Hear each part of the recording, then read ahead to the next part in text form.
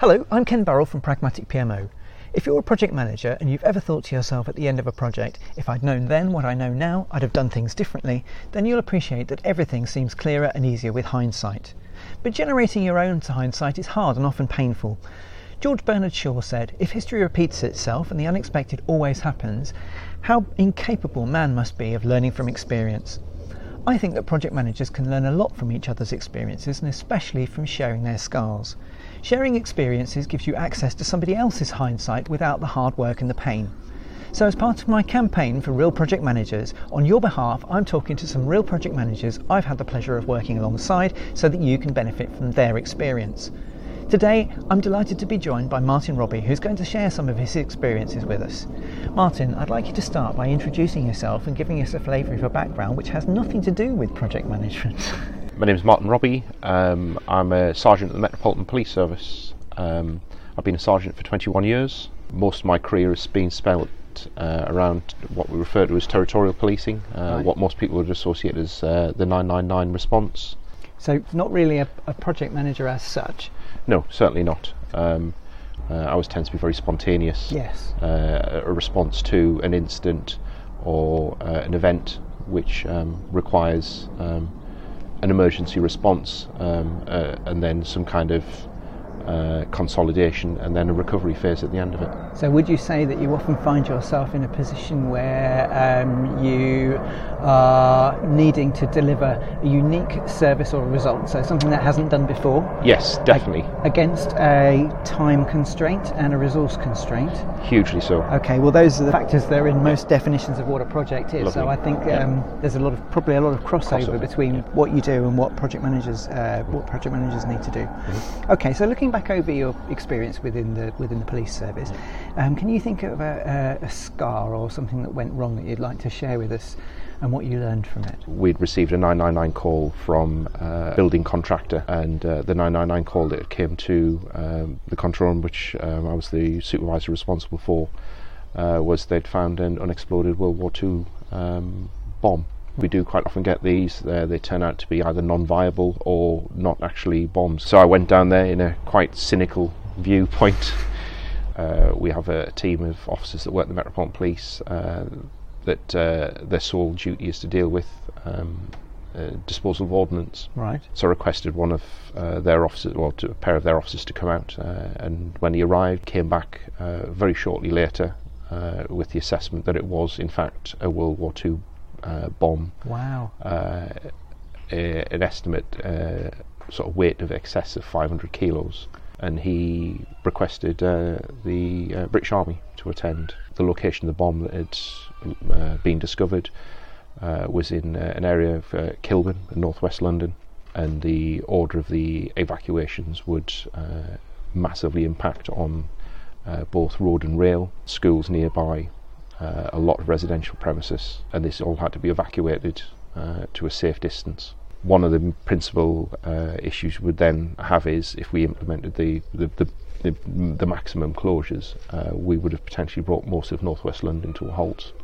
So several stakeholders then in that situation with conflicting interests, maybe conflicting views. Hugely and so. Between those parties you had to come up with some kind of compromise and negotiation. Some kind of agreement as to where to set the cordon. Right. Hugely so. So to recap then, we've got a large bomb in a hole in the ground. Essentially, yes. We've got the fire service, presumably ambulance service, on standby. Correct. Bomb disposal unit was called out, but they had to travel from Garrison a long distance away.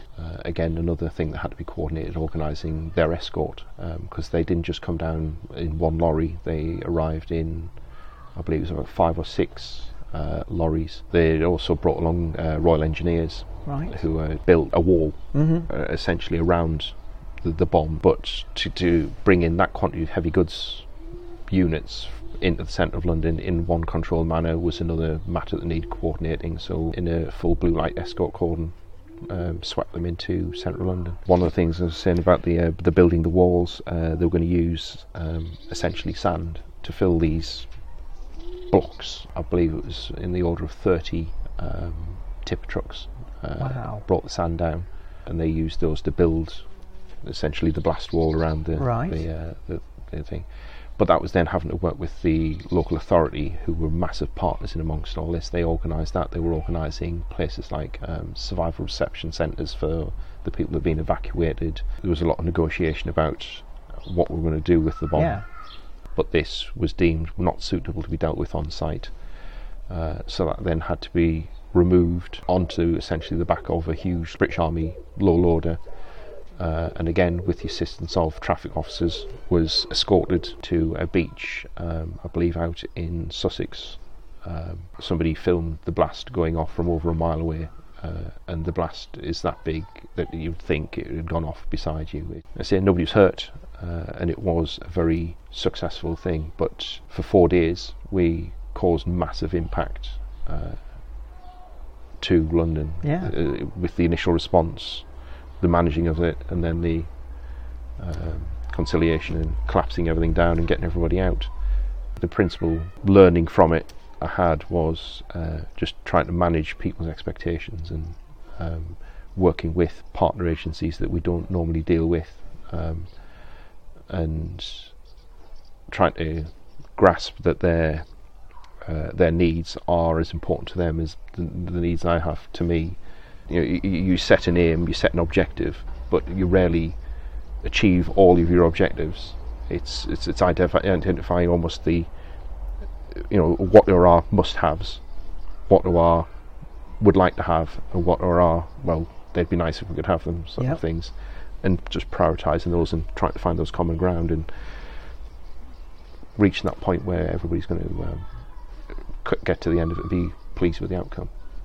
So in a situation like that, where you've got a group of people who have never worked together before, they've got this direly pressing situation facing them, how do you keep everybody informed of the situation? They have a command vehicle. It's essentially a large lorry truck that's set out, and it has a full briefing room and computers and everything in there, and we schedule regular meetings. We also work within the emergency services to sort of a command structure. It doesn't necessarily relate to rank, but quite often to a person's particular skills or abilities. We refer to it as the gold, silver and bronze command structure. Gold will always be, there'll always ever be one gold. He will set the strategy, how he intends things to be essentially achieved, and what is the ultimate end goal.